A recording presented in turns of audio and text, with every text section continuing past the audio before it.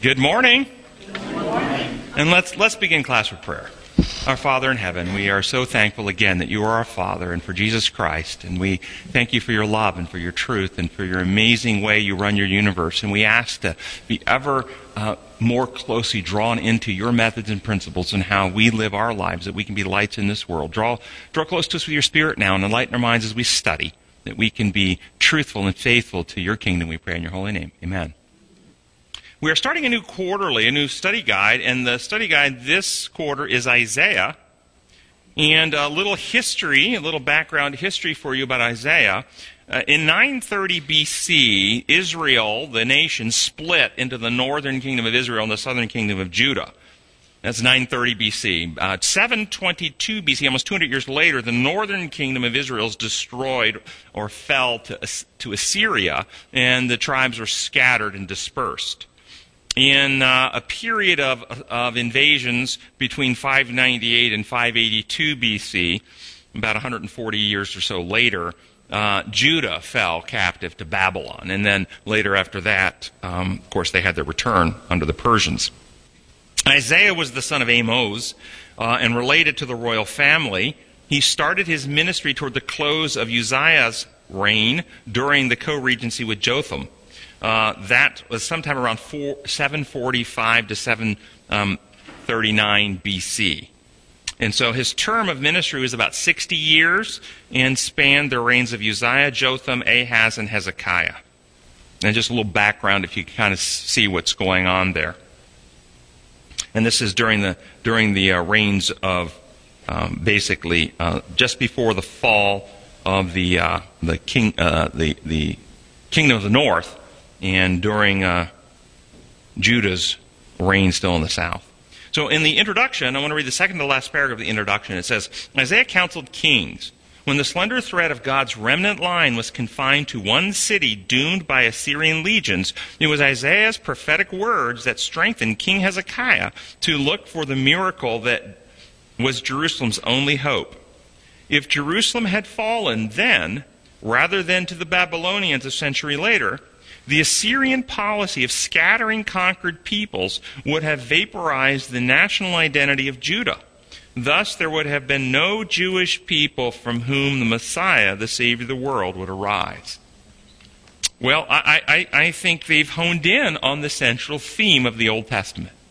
And the central theme of the entire Old Testament is, right after the fall of humankind, right in Genesis 3, the promised Messiah. God says, the seed of the woman will crush the serpent's head. A Messiah is coming to save humanity. And the rest of the Old Testament is God working to bring the Messiah and Satan working to stop God's plan in a variety of ways. Prior to the flood, Satan worked to harden all human hearts that nobody would work with God at all. And at that time, he almost succeeds. There's only one human family still working with God, the 8 people who get on the ark. But God acts in mercy at that time, not in vengeance, but in mercy to keep open the avenue for Messiah by putting into sleep death all those who'd hardened against him because the plan of salvation needed to be worked out. Shortly after the flood, God lets us know that the Messiah is coming through Abraham, Isaac, and Jacob.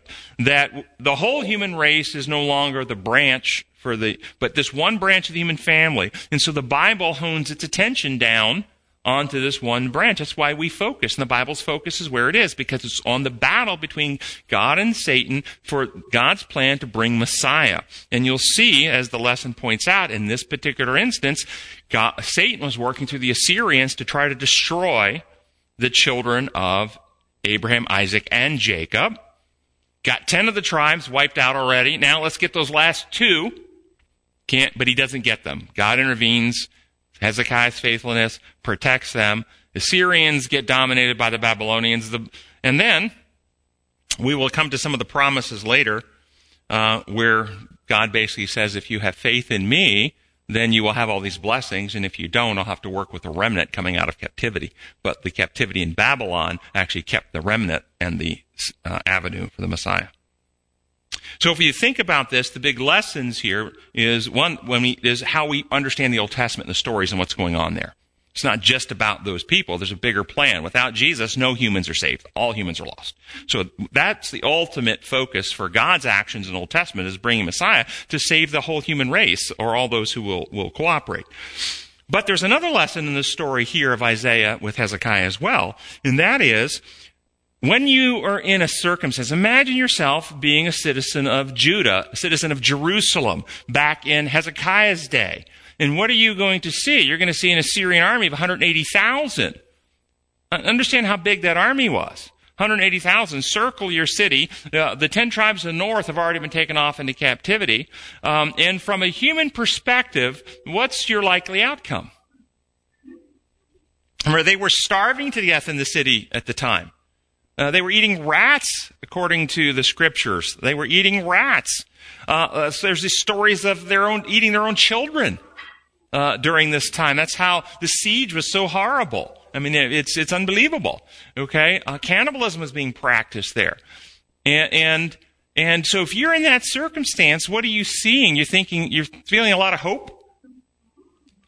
No, and yet God still delivered them. So the lesson of Hezekiah is, when he turned to the Lord, brought out the singers, praised the beauty of holiness, God sent his angel, turned the Assyrians all around. They got all conflicted. They ran away in fear. And if you remember, they left all this plunder behind, food and riches and everything. So in Isaiah's day, God was working to keep open the avenue for the first advent of Messiah. What is God working for in our day? For the second advent of the Messiah. So what would activities from God today look like that would be fulfilling God's purpose of preparing the world for Jesus to come? What would those activities look like today? If we want to see, is this from the Lord, or is this from his enemy trying to oppose him? What would those activities? You understand what he's trying to achieve? He's trying to get the world ready for the coming Messiah. Well, I want to suggest one, obviously, sharing of the true gospel, which is the kingdom of love, which reveals God's character of love and his design methods of how so we worship the Creator, not the dictator, and the salvation brought by Christ. So the true gospel message would be part of his preparing the world, yes? Okay.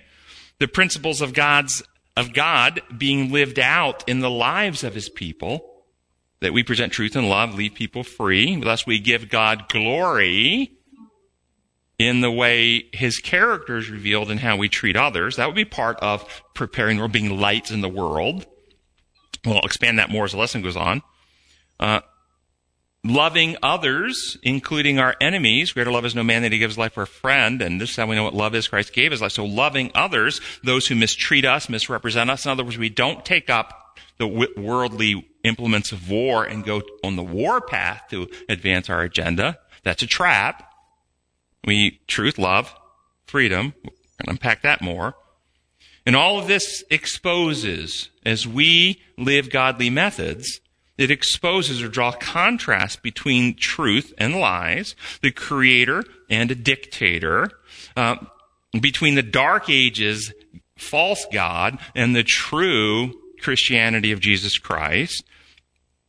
And we call people out of legalistic, ritualistic religion into a kingdom of love, truth, and freedom, how we actually live our lives, how reality works. Activities from Satan, if you want to see what those activities look like, that obstruct the true gospel, the bringing us together in one heart, one mind, all under one, as Jesus says, we come into that unity, would be any false religion that misrepresents God as a dictator, imperialistic person, or evolutionism, or secularism. There is no God. We're just on our own. All these lies and falsehoods are part of the obstruction of the preparing of the people. Any process that instills fear, any process happening in the world that's primary effect is to make you afraid, that's the roar of the lion. The devil at the end of time is like a roaring lion. Lions' roars don't kill. Lions' roars instill fear. That's the goal. Because fear, when you become more fearful, you become more concerned with self. That's right. Neurobiologically, it's true as well. And as we become more fearful and more selfish, we have less love. And we divide and fragment. We find people who share our fears, and we join together in our tribe so that we can defend ourselves against the enemies who are not like us.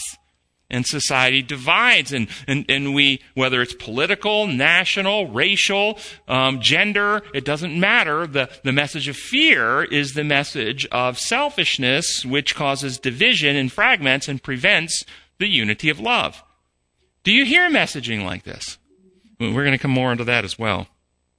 So I'm going to suggest that, like Hezekiah, we face threats from sources that we personally don't have power to defeat in society today.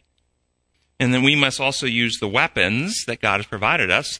Big weapons, I would suggest, one, is the shield of trust/faith. Think about when you're threatened and you trust God with the outcome. It shields you from being terrified.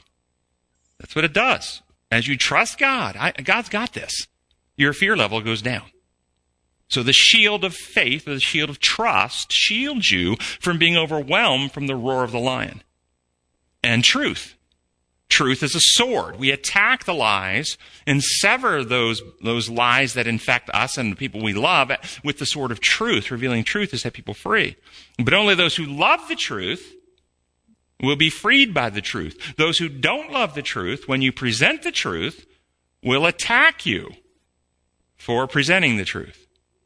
And we see this happening in our ministry all the time. Friends email us and send us letters from all over the world about how they present truth. They get attacked by various people, try to silence voices. See, when you have truth on your side, you don't fear investigation, you don't fear evidence, and you don't fear dialogue, reasoning, questioning. You love it because it only helps you grow in truth. But if you have no truth, if you have a position that is built upon lies that are designed to incite fear, if somebody brings truth, you have to silence the voice. You have to censor it. You can't have that truth presented because it will free people from your fear control. And you see that's method of Satan. So you watch for these methods happening in the world of censorship, of silencing disagreeing voices rather than inviting them in for an open dialogue and discussion of evidence and leaving people free. You can see the movement's quite different. Title of the lesson for the first lesson is Crisis of Identity. And the lesson points out in the Sabbath lesson that cows know the way home, and a lost child will, in a store somewhere, will recognize its own mother from all the other mothers in the room. Okay? But the Judeans had forgotten that they belonged to God. My question is, what about Christianity today, or Christians today? Do we know our identity? Or have we also forgotten our Creator God and have instead identified with a Roman imperial dictator God who must punish sin in order to be just? So how do we show that we know who we are, children of the true God, the Creator God of heaven? How do we do that? We're actually members of God's family when we are baptized into the church and now call ourselves Christian. Now we're members of the true God's family. Is that how it works? If so, then does that mean everyone who calls themselves Christian is a member of, or actually children of God? Does that mean that there are no children of God who call themselves something other than Christian? Or are there children of God who don't actually call themselves Christian? So would calling ourselves Christian differentiate us from children of God versus children of the enemy? It actually doesn't. Isn't that interesting?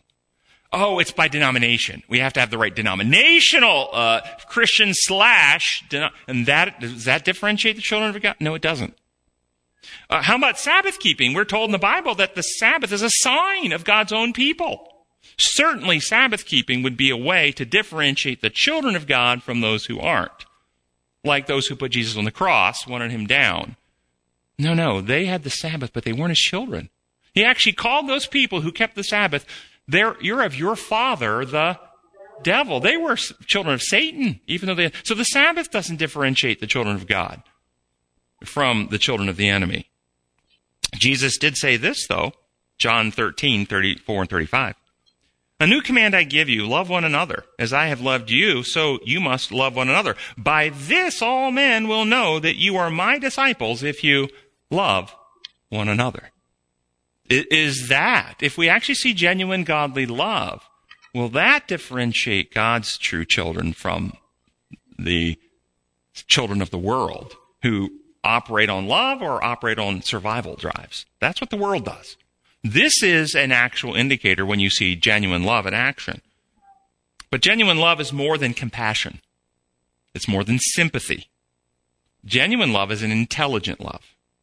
It's truth-based, a love that works in harmony with God and how He actually built reality to operate. Love motivates to action, actions that are designed to bring healing.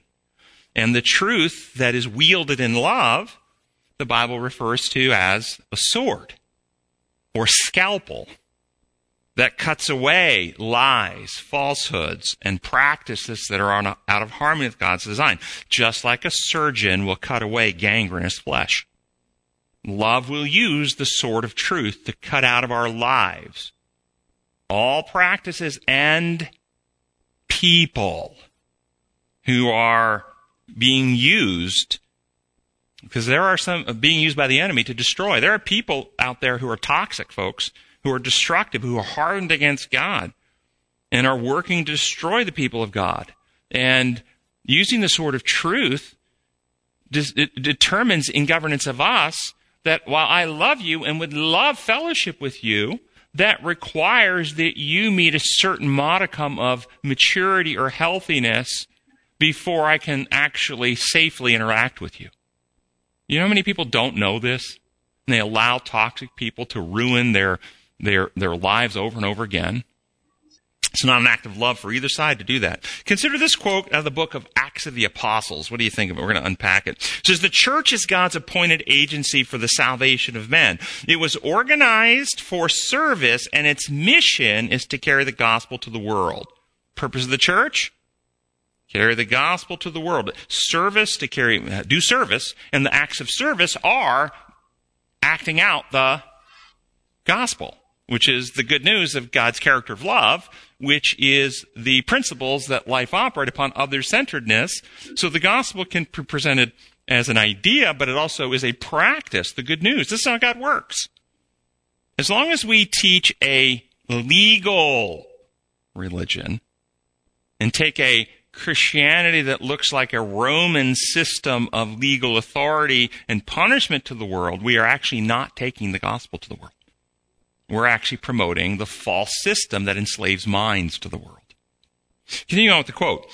From the beginning, it has been God's plan that through His church shall be reflected to the world His fullness and His sufficiency.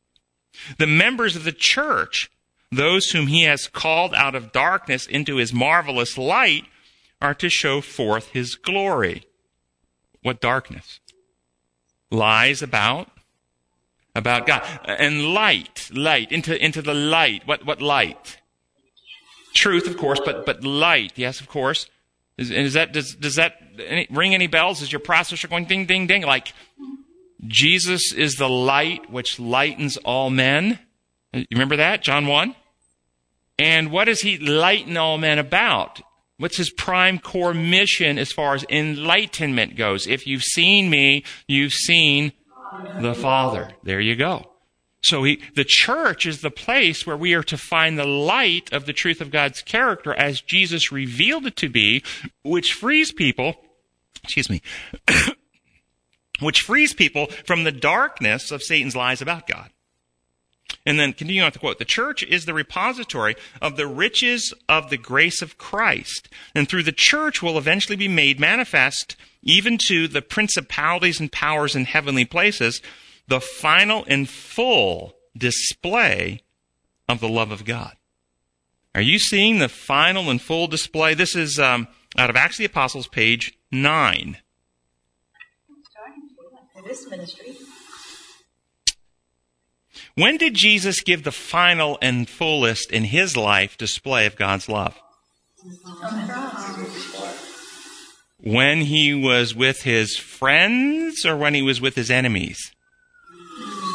When do you think the church is going to give the final and fullest display of God's love?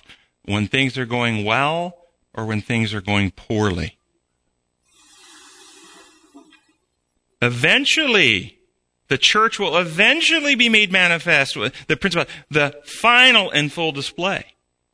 I think this is where we're heading. We're entering into the final movements before Christ comes, in which we will be tempted by injustice, by wrong, by deceit, by fraud, by all types of outrageous behaviors. Just understand, Jesus' trial was an outrage. It was a complete violation of the laws. It was a system of injustice. They bribed people to perjure themselves. Everything about it. He was an innocent. And he was being tempted to respond to the outrage by practicing the principles of the world. And instead, he loved his enemies. I think the church is going to find itself in a very similar phenomenon happening in the world with all types of outrage. I'm telling you, if you can't see it, your eyes aren't open. It's happening all around us right now. And it's at this time, as these outrages are happening, that the Christians, those true children of God, are going to be tempted, and that's when we must love our enemies. Pray for those who spitefully use us. All right, consider this quote by one of the founders, again, Ellen White, founder of the SDA Church, focusing on our identity, how the true children of God are differentiated from those who are not. This is out of Testimonies to the Church, Volume 7, page 156. Satan is always seeking to cause dissension. For well he knows that by this means he can most effectually counteract the work of God. Remember, Jesus prayed in his last prayer that we would be one. Paul wrote that as we come to Jesus and we experience the rebirth and the working of the Holy Spirit, that there is unity. There is no division. There's neither male nor female, Jew or Greek, free or slave. We're all one, and Christ is the head. Okay, there's a unity that comes when we practice God's principles and move toward him. Satan is the cause of dissension and division. He knows that if he can do that, he can divide and fragment. And there are two primary emotions that he uses to incite hostility, hatred, and division. And those are fear. I'm afraid for self, fears, and envy. It's not fair. These two emotions drive people to see others as threats and then seek to use practices of this world to get or control or dominate others so life will be fair. You see movements in the world like this today? You see messages bombarding society that increases fear and a sense of unfairness. And do you see that in order to have fairness, we have to do more unfairness? Seriously, every one of these worldly movements that's designed to fix unfairness does it through methods that make more unfairness. It doesn't do methods of love. We're going to help this group by hurting that group. That's how the systems of the world work. And it only causes more anger and frustration on both sides, which divides. But when we actually love each other, we defeat Satan's methods to divide. Just think about if you were out somewhere and you saw one of your grandchildren running up to you in a store without a mask on. Do you become afraid?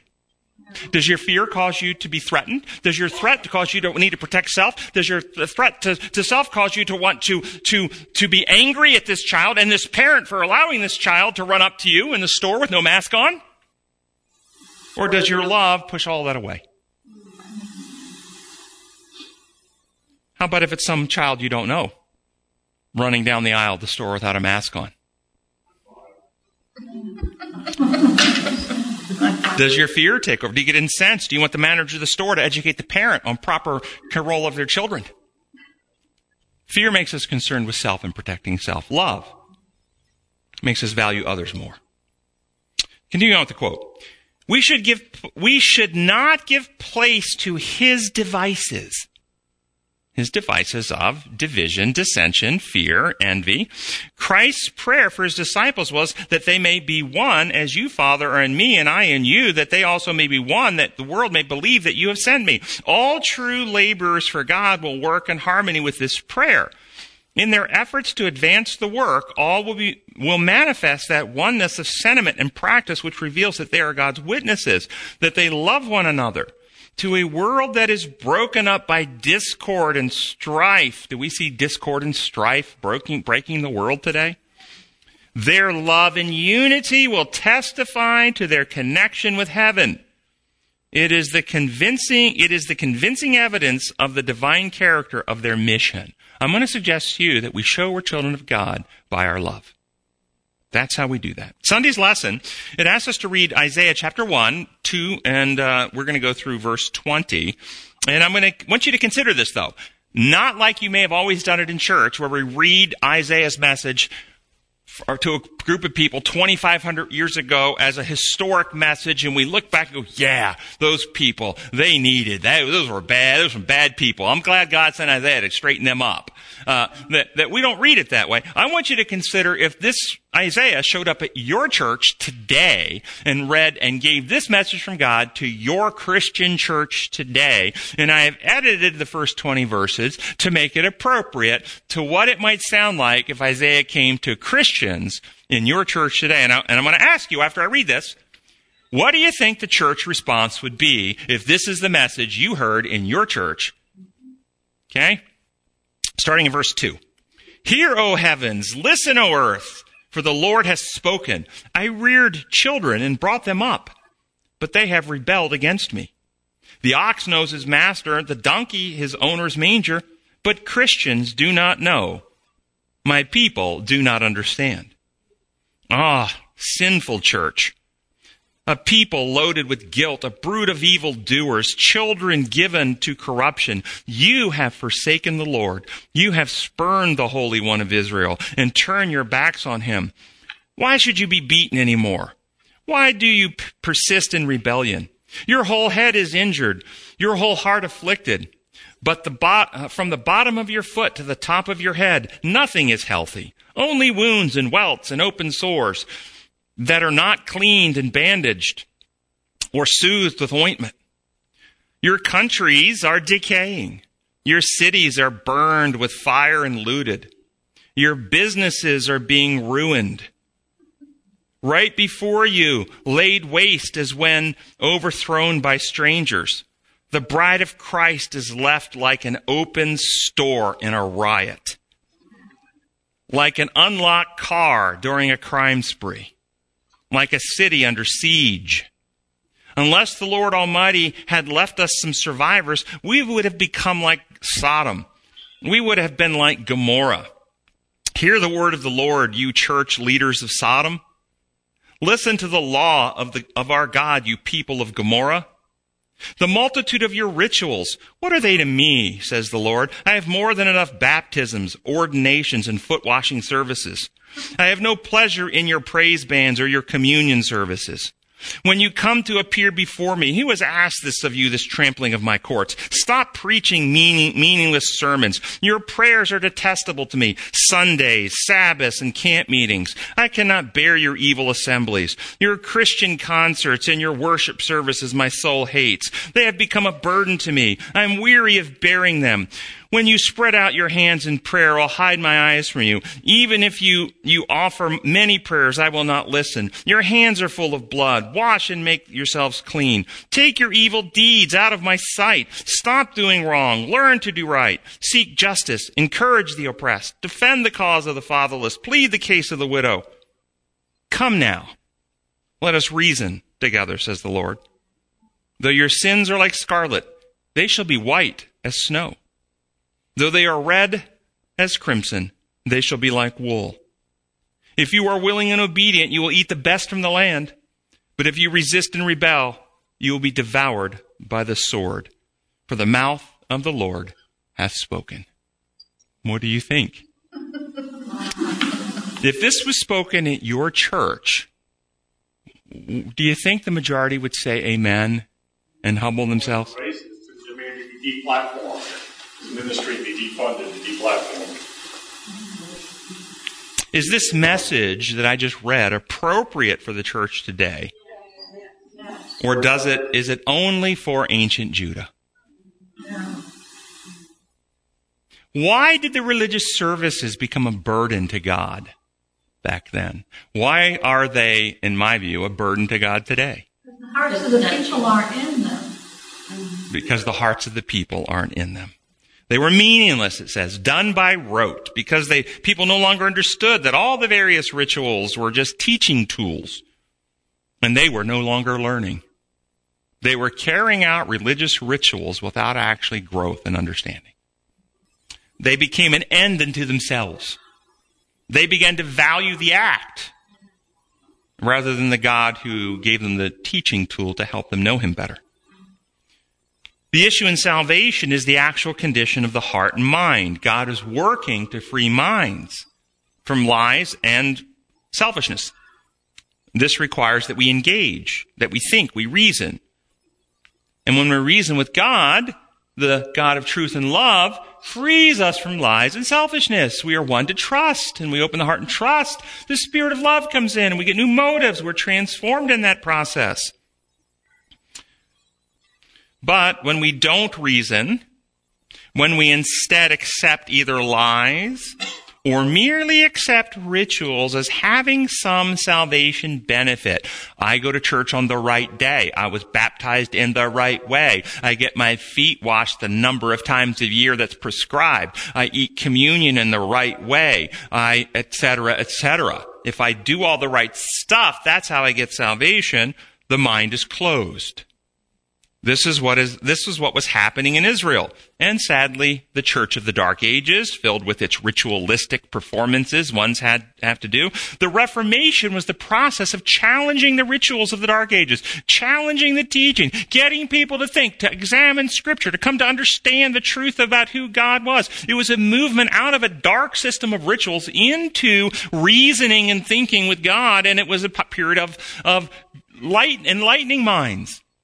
But sadly, the Reformation ground to a halt, and much of Christianity today is, again, very similar to ancient Israel, pro forma ritual.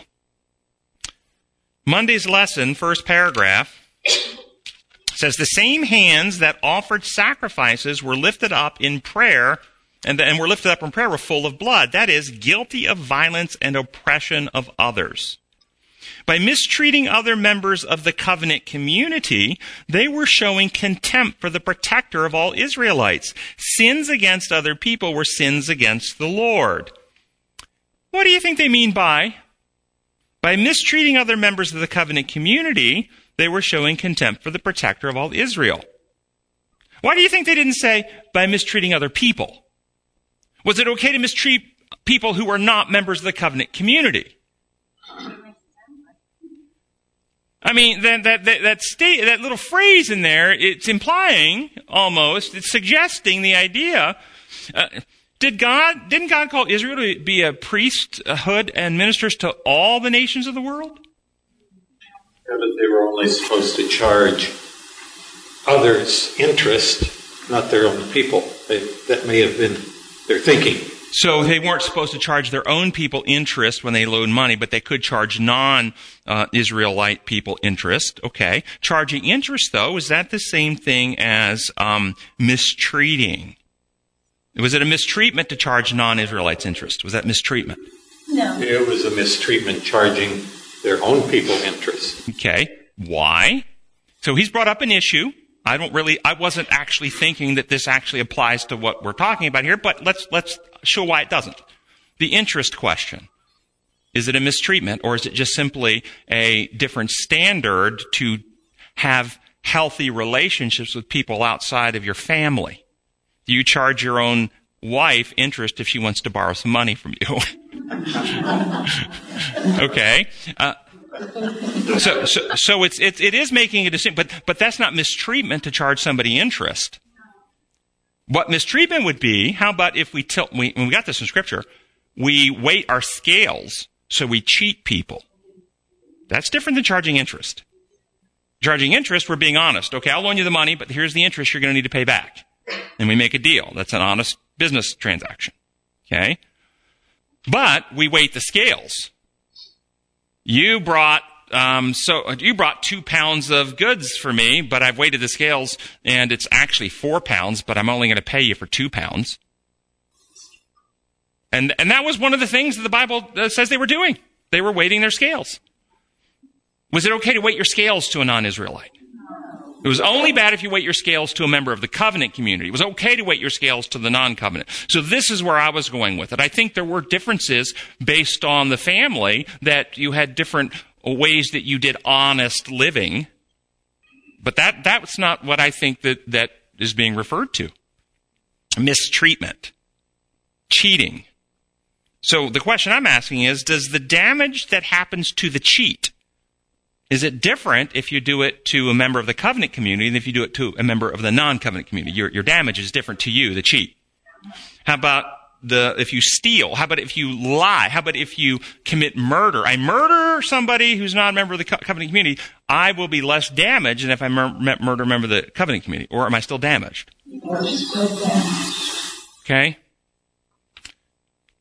Would Israel, think about this idea of mistreating only members that are not of the covenant community, will mistreat them. Would Israel have become more godlike had they banded together as a covenant people to rape, murder, and pillage all the non-Israelites like they're raiding Viking hordes?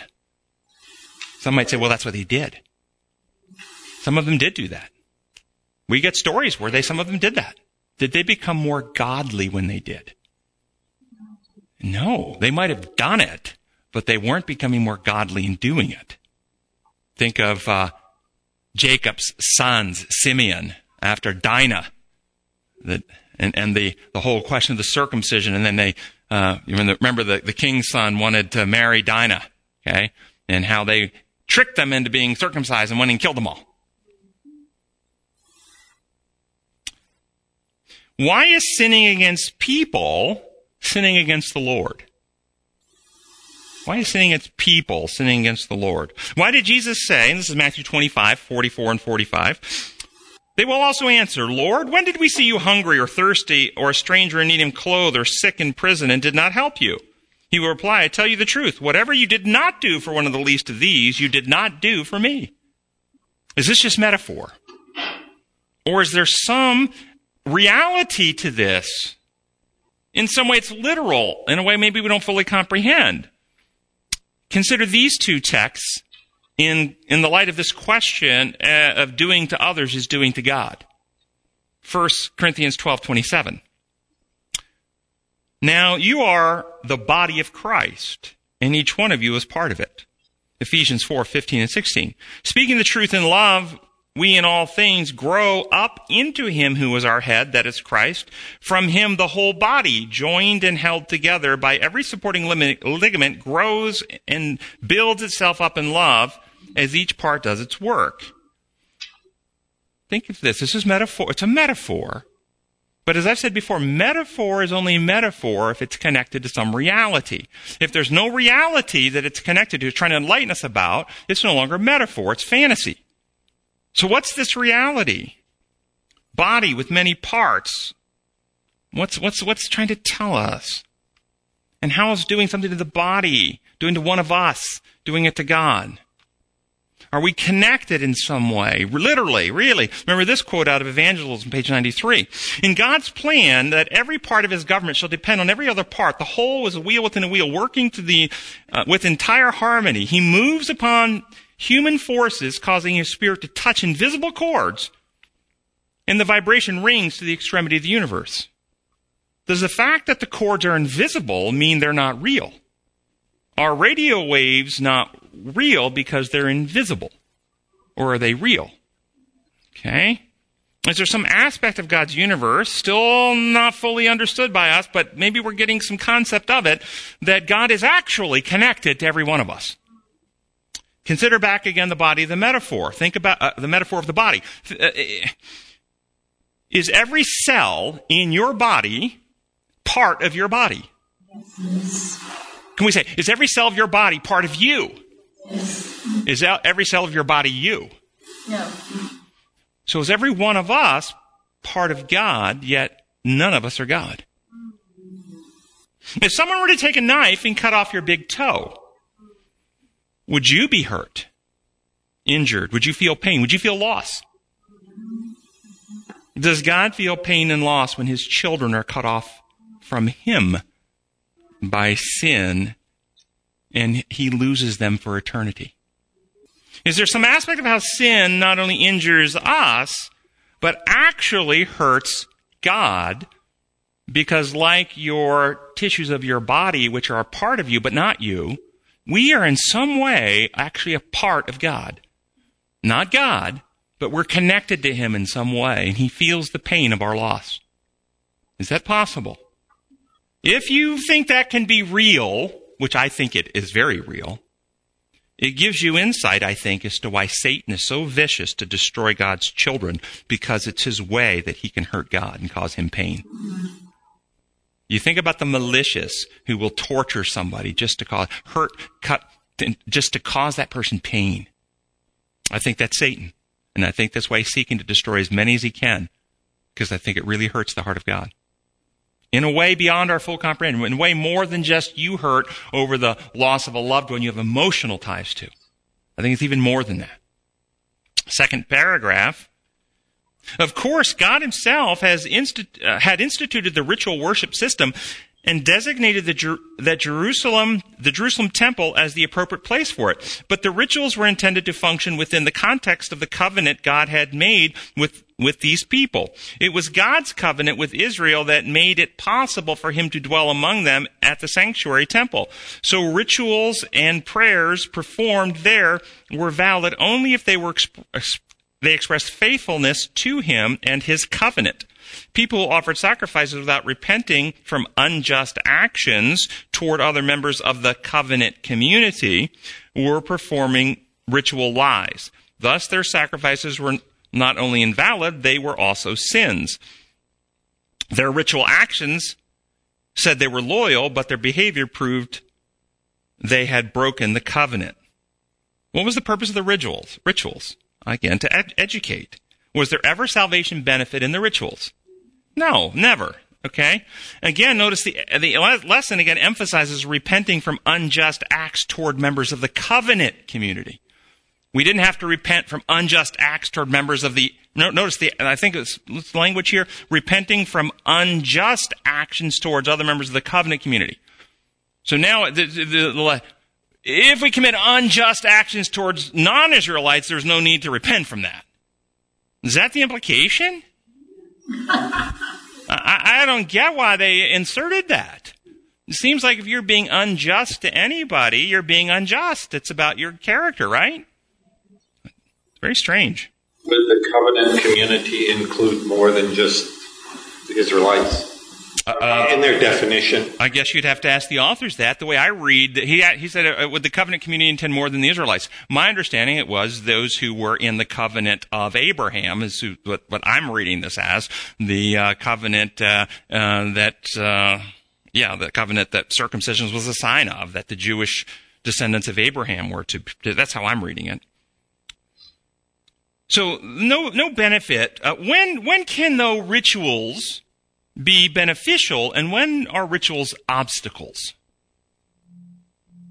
Any examples or thoughts where rituals like sacrifices, baptism's a ritual, communion ceremony is a ritual, there is no salvation benefit in the wafer, or even participating in making sure you eat the wafer. All that's ritual, to do something, to educate, to teach, to lift your heart, to connect. But the salvation comes in not eating the wafer, but eating the bread of heaven who came down. I am the bread of heaven, Jesus, and we must eat his flesh and drink his blood. So we have to partake of the word, which was made flesh, which dispels the lies, wins us to trust, and then we open the heart and we partake his life. The life is in the blood. We get a new heart and right spirit. It's no longer I that live. We become partakers of the divine nature. That's the reality. We must have the word and taken in that dispels lies, wins to trust, and we must have a new character, new life, the life of Jesus living within. That's the reality. That's salvation. The rituals can teach us, help us understand what we're trying to, but there's no salvation in the ritual, is there? So it can be beneficial if it educates, but it can be an obstacle if it becomes a means to an end. So from my book, The God-Shaped Heart, I explore ritual and metaphor. I have a whole chapter on it, but in just 3 paragraphs out of the book, page 164, where I talk about, and give a little metaphor. But when symbolism is clung to in minds that remain infected with imposed law constructs, rules that you have to keep, not only is healing impaired, but also division and fragmentation is incited, or are incited. Imagine that during the Dark Ages, when the Black Death was ravaging millions, we had a cure, penicillin, an antibiotic that cures bacterial infections, and wanted to teach people how to identify the symptoms of the disease so that they could take the medicine if symptoms appeared. We want that for people. But because the masses could not read, the use of books, magazines, and flyers would do no good. Therefore, we devise a play, a little drama to act out what to do in case the sickness arises. We have actors come on stage and with red circles drawn on their skin, they act feverish and weak. Another actor playing the role of healer, perhaps in a white robe, sees the symptoms and pulls out a red jelly bean, symbolic of the penicillin in its red capsule, and gives it to the sick ones. Then the red marks are washed off, and those who were formerly sick jump up and dance with joy. A simple play to illustrate a simple lesson. If you get these symptoms, take the remedy and you'll get well. As the years go by and the play is enacted from town to town, one group runs out of red jelly beans and instead use blue ones. But this is met with stern opposition from members of the original acting troupe who have always used only red jelly beans. They insist that only red jelly beans be used because the penicillin capsules are red, and red more closely represents the reality. Soon the two groups split, forming separate acting companies, each claiming that only their play rightly teaches how to be saved from the plague. Does it really matter if the jelly bean is red or blue, so long as the people actually take the antibiotic when the disease occurs? Or worse, what happens if people forgot reality and believed that there was some potency and power in the ritual, so they religiously, prayerfully ingest jelly beans, but fail to ever take the antibiotic? They would have a form of godliness, but no power. This is exactly the state of Christianity today, stuck in forms of religion, but devoid of the actual healing power of God, because they've been taught a legal system based on rituals and rules that has no real power to heal hearts. And I go on in the book to describe the metaphor, applying it to baptism by immersion or sprinkling. You understand baptism in water has no power to heal hearts and minds. It's a symbol of baptism or immersion of your heart and mind in the Holy Spirit, dying to the old life and rising, immersed with a new heart. That baptism is required for salvation, baptism in the Spirit. Water is not. That's how the thief on the cross can be saved, never baptized. And others. And I go on to explain in the book how likely the sprinkling came about. It was during the time of the Christians being persecuted and martyred in the arenas of Rome, and they were imprisoned in the arenas, and some go out and get fed to the lions, and they're singing, and their loved ones are still in the dungeons below. And people who don't know the gospel, how can they not be terrified? And the witnesses below share the gospel, and these people go, I want to give my heart to Jesus. Well, we have a cup of water. We don't have a pool. They're not going to let us go over to River Jordan. Well, I want to be baptized as much as possible. Okay. And they sprinkle some water on them to symbolically represent the cleansing that comes. It was a symbol that gave them hope and peace. And this is likely how the sprinkling came. But then there was division, because that went on for a good period of time, and people used that method. Tuesday's lesson, first paragraph. God has provided powerful evidence that the Judeans, the accused, are guilty of breach of contract.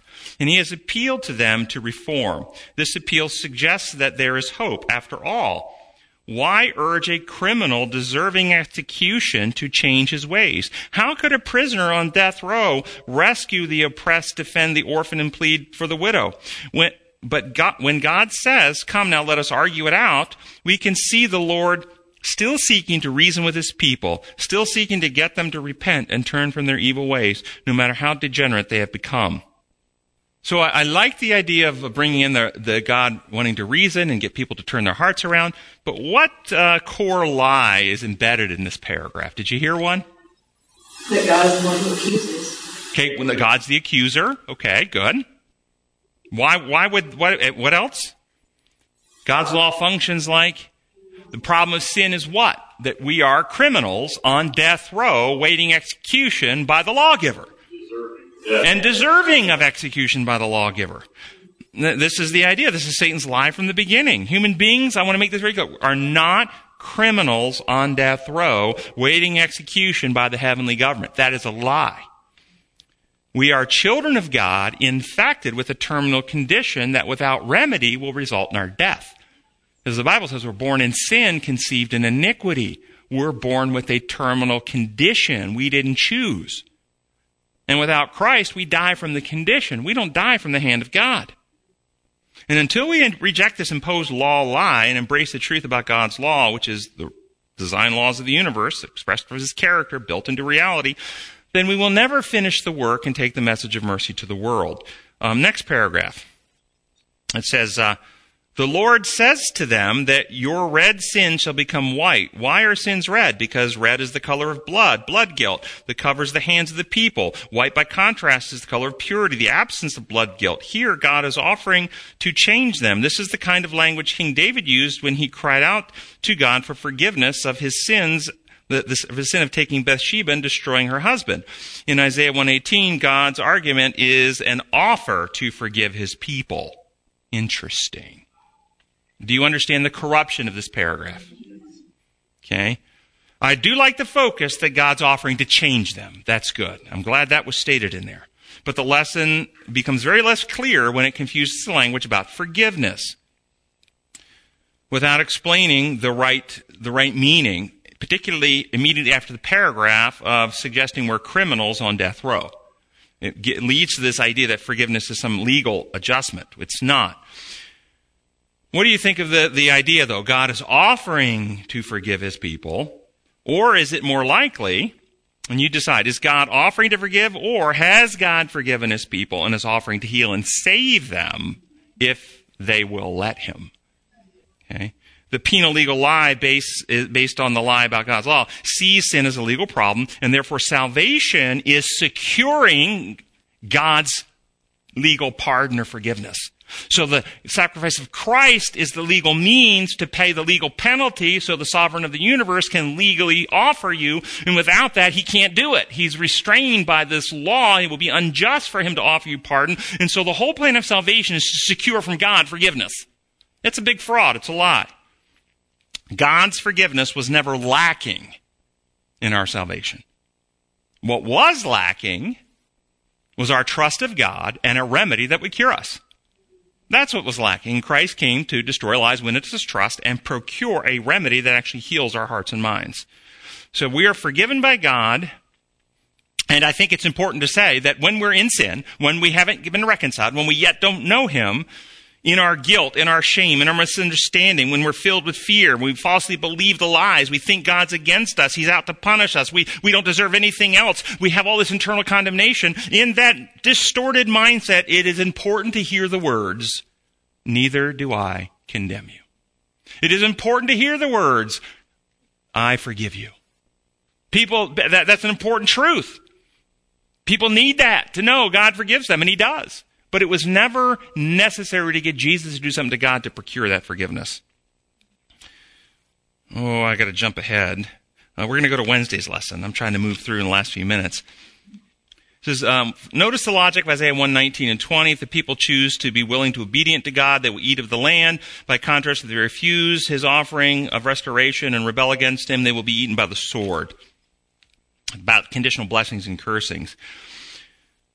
This particular promise, I believe, is not a promise to every human being. I think this was a promise to the nation of Israel. This was focused on the Old Testament reality of keeping open the avenue. If you're faithful and do what you say, I will maintain and bless you because the Messiah is coming through you. This is what the whole book of Isaiah is about. For unto us a child is born, a son is given, and so forth. But if you are not faithful, then I will let you be taken captivity, and through your remnant the Messiah will come. And I think that's what this contextually, I think it's not where if you do good and if you obey the Lord, you are promised health and wealth. Job refutes that. The book of Job refutes that. He was righteous in all his ways. He had serious problems. Who sinned? This man was born blind. Neither. Okay? We can have health problems and wealth problems and still be righteous. So we don't want to buy into the idea that we have a guaranteed good outcome if we simply are obedient to the Lord. It's not true. In this context, for this purpose, God is saying, if you're faithful, I will bless and protect you because the Messiah is coming through. If not, we'll have to work through the other means of a remnant. Last paragraph. It says, scholars have found that these, talking about the elements of a contract, that these elements of a contract appear in the same order in political treaties involving non-Israelite peoples, such as the Hittites. So for establishing God's covenant with Israel, he used a form they would understand and would impress upon them as forcefully as possible the nature and the consequences of the mutually binding relationship into which they were entering. The potential benefits of the covenant were staggering. And they're talking about, in the paragraph before, the legal elements of the covenant and the contract. This is what God did. He fit it to the way the law worked in the countries around them. Is the covenant with God a legal transaction? No. When we enter, notice it says a mutually binding relationship. When we enter a covenant with God, do we bind him to some legal requirement in some way? Consider a marriage covenant for a moment. Well, in our society today, marriage does contain a lot of legalities like next of kin rights and not testify in court. These are all added by modern society. In God's original design, was the marriage covenant a legal transaction? Yes or no? Legal? No, not legal. Okay. What about the new covenant? It says in Hebrews, he will write his law in our hearts and minds. Is that a legal transaction? What is the problem if we construe the new covenant as a legal transaction? Well, let's use the metaphor of the marriage covenant. What would happen if at your marriage, at the ceremony, when you're being married, there's not a pastor there, there's a lawyer there. And he pulls out a legal document, kind of like closing on a mortgage. And it starts out reading in front of the witnesses, because the witness is there to sign with a notary.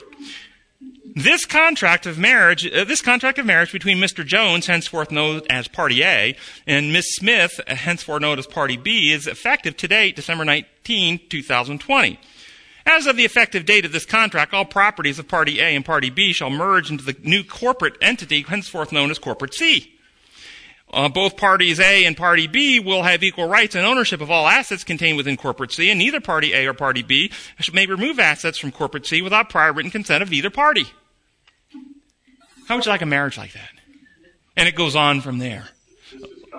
Of all the duties and responsibilities and the legal binding qualities, and there even have penalty qualities. And if either Party A or Party B should breach this contract, then they would be held in contempt, and they would be taken before a public place and executed.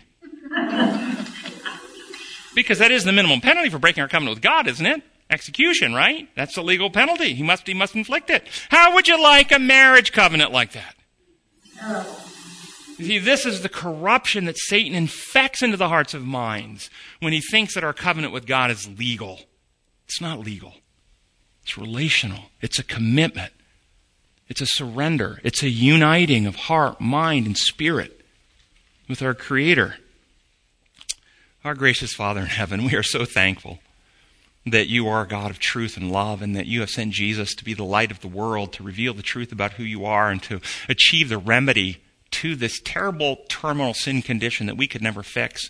We open our hearts to you now and ask that your Spirit will be poured out, and your law of love and truth and liberty will be reproduced in us, that we will live in harmony with your kingdom. And as the world attacks and we see all the injustices and unfairnesses happening around us, that we will not be sucked in to retaliate, but we will dive deeper into our love relationship with you, and that we will embrace your principles and love those that seek to hurt us, Lord.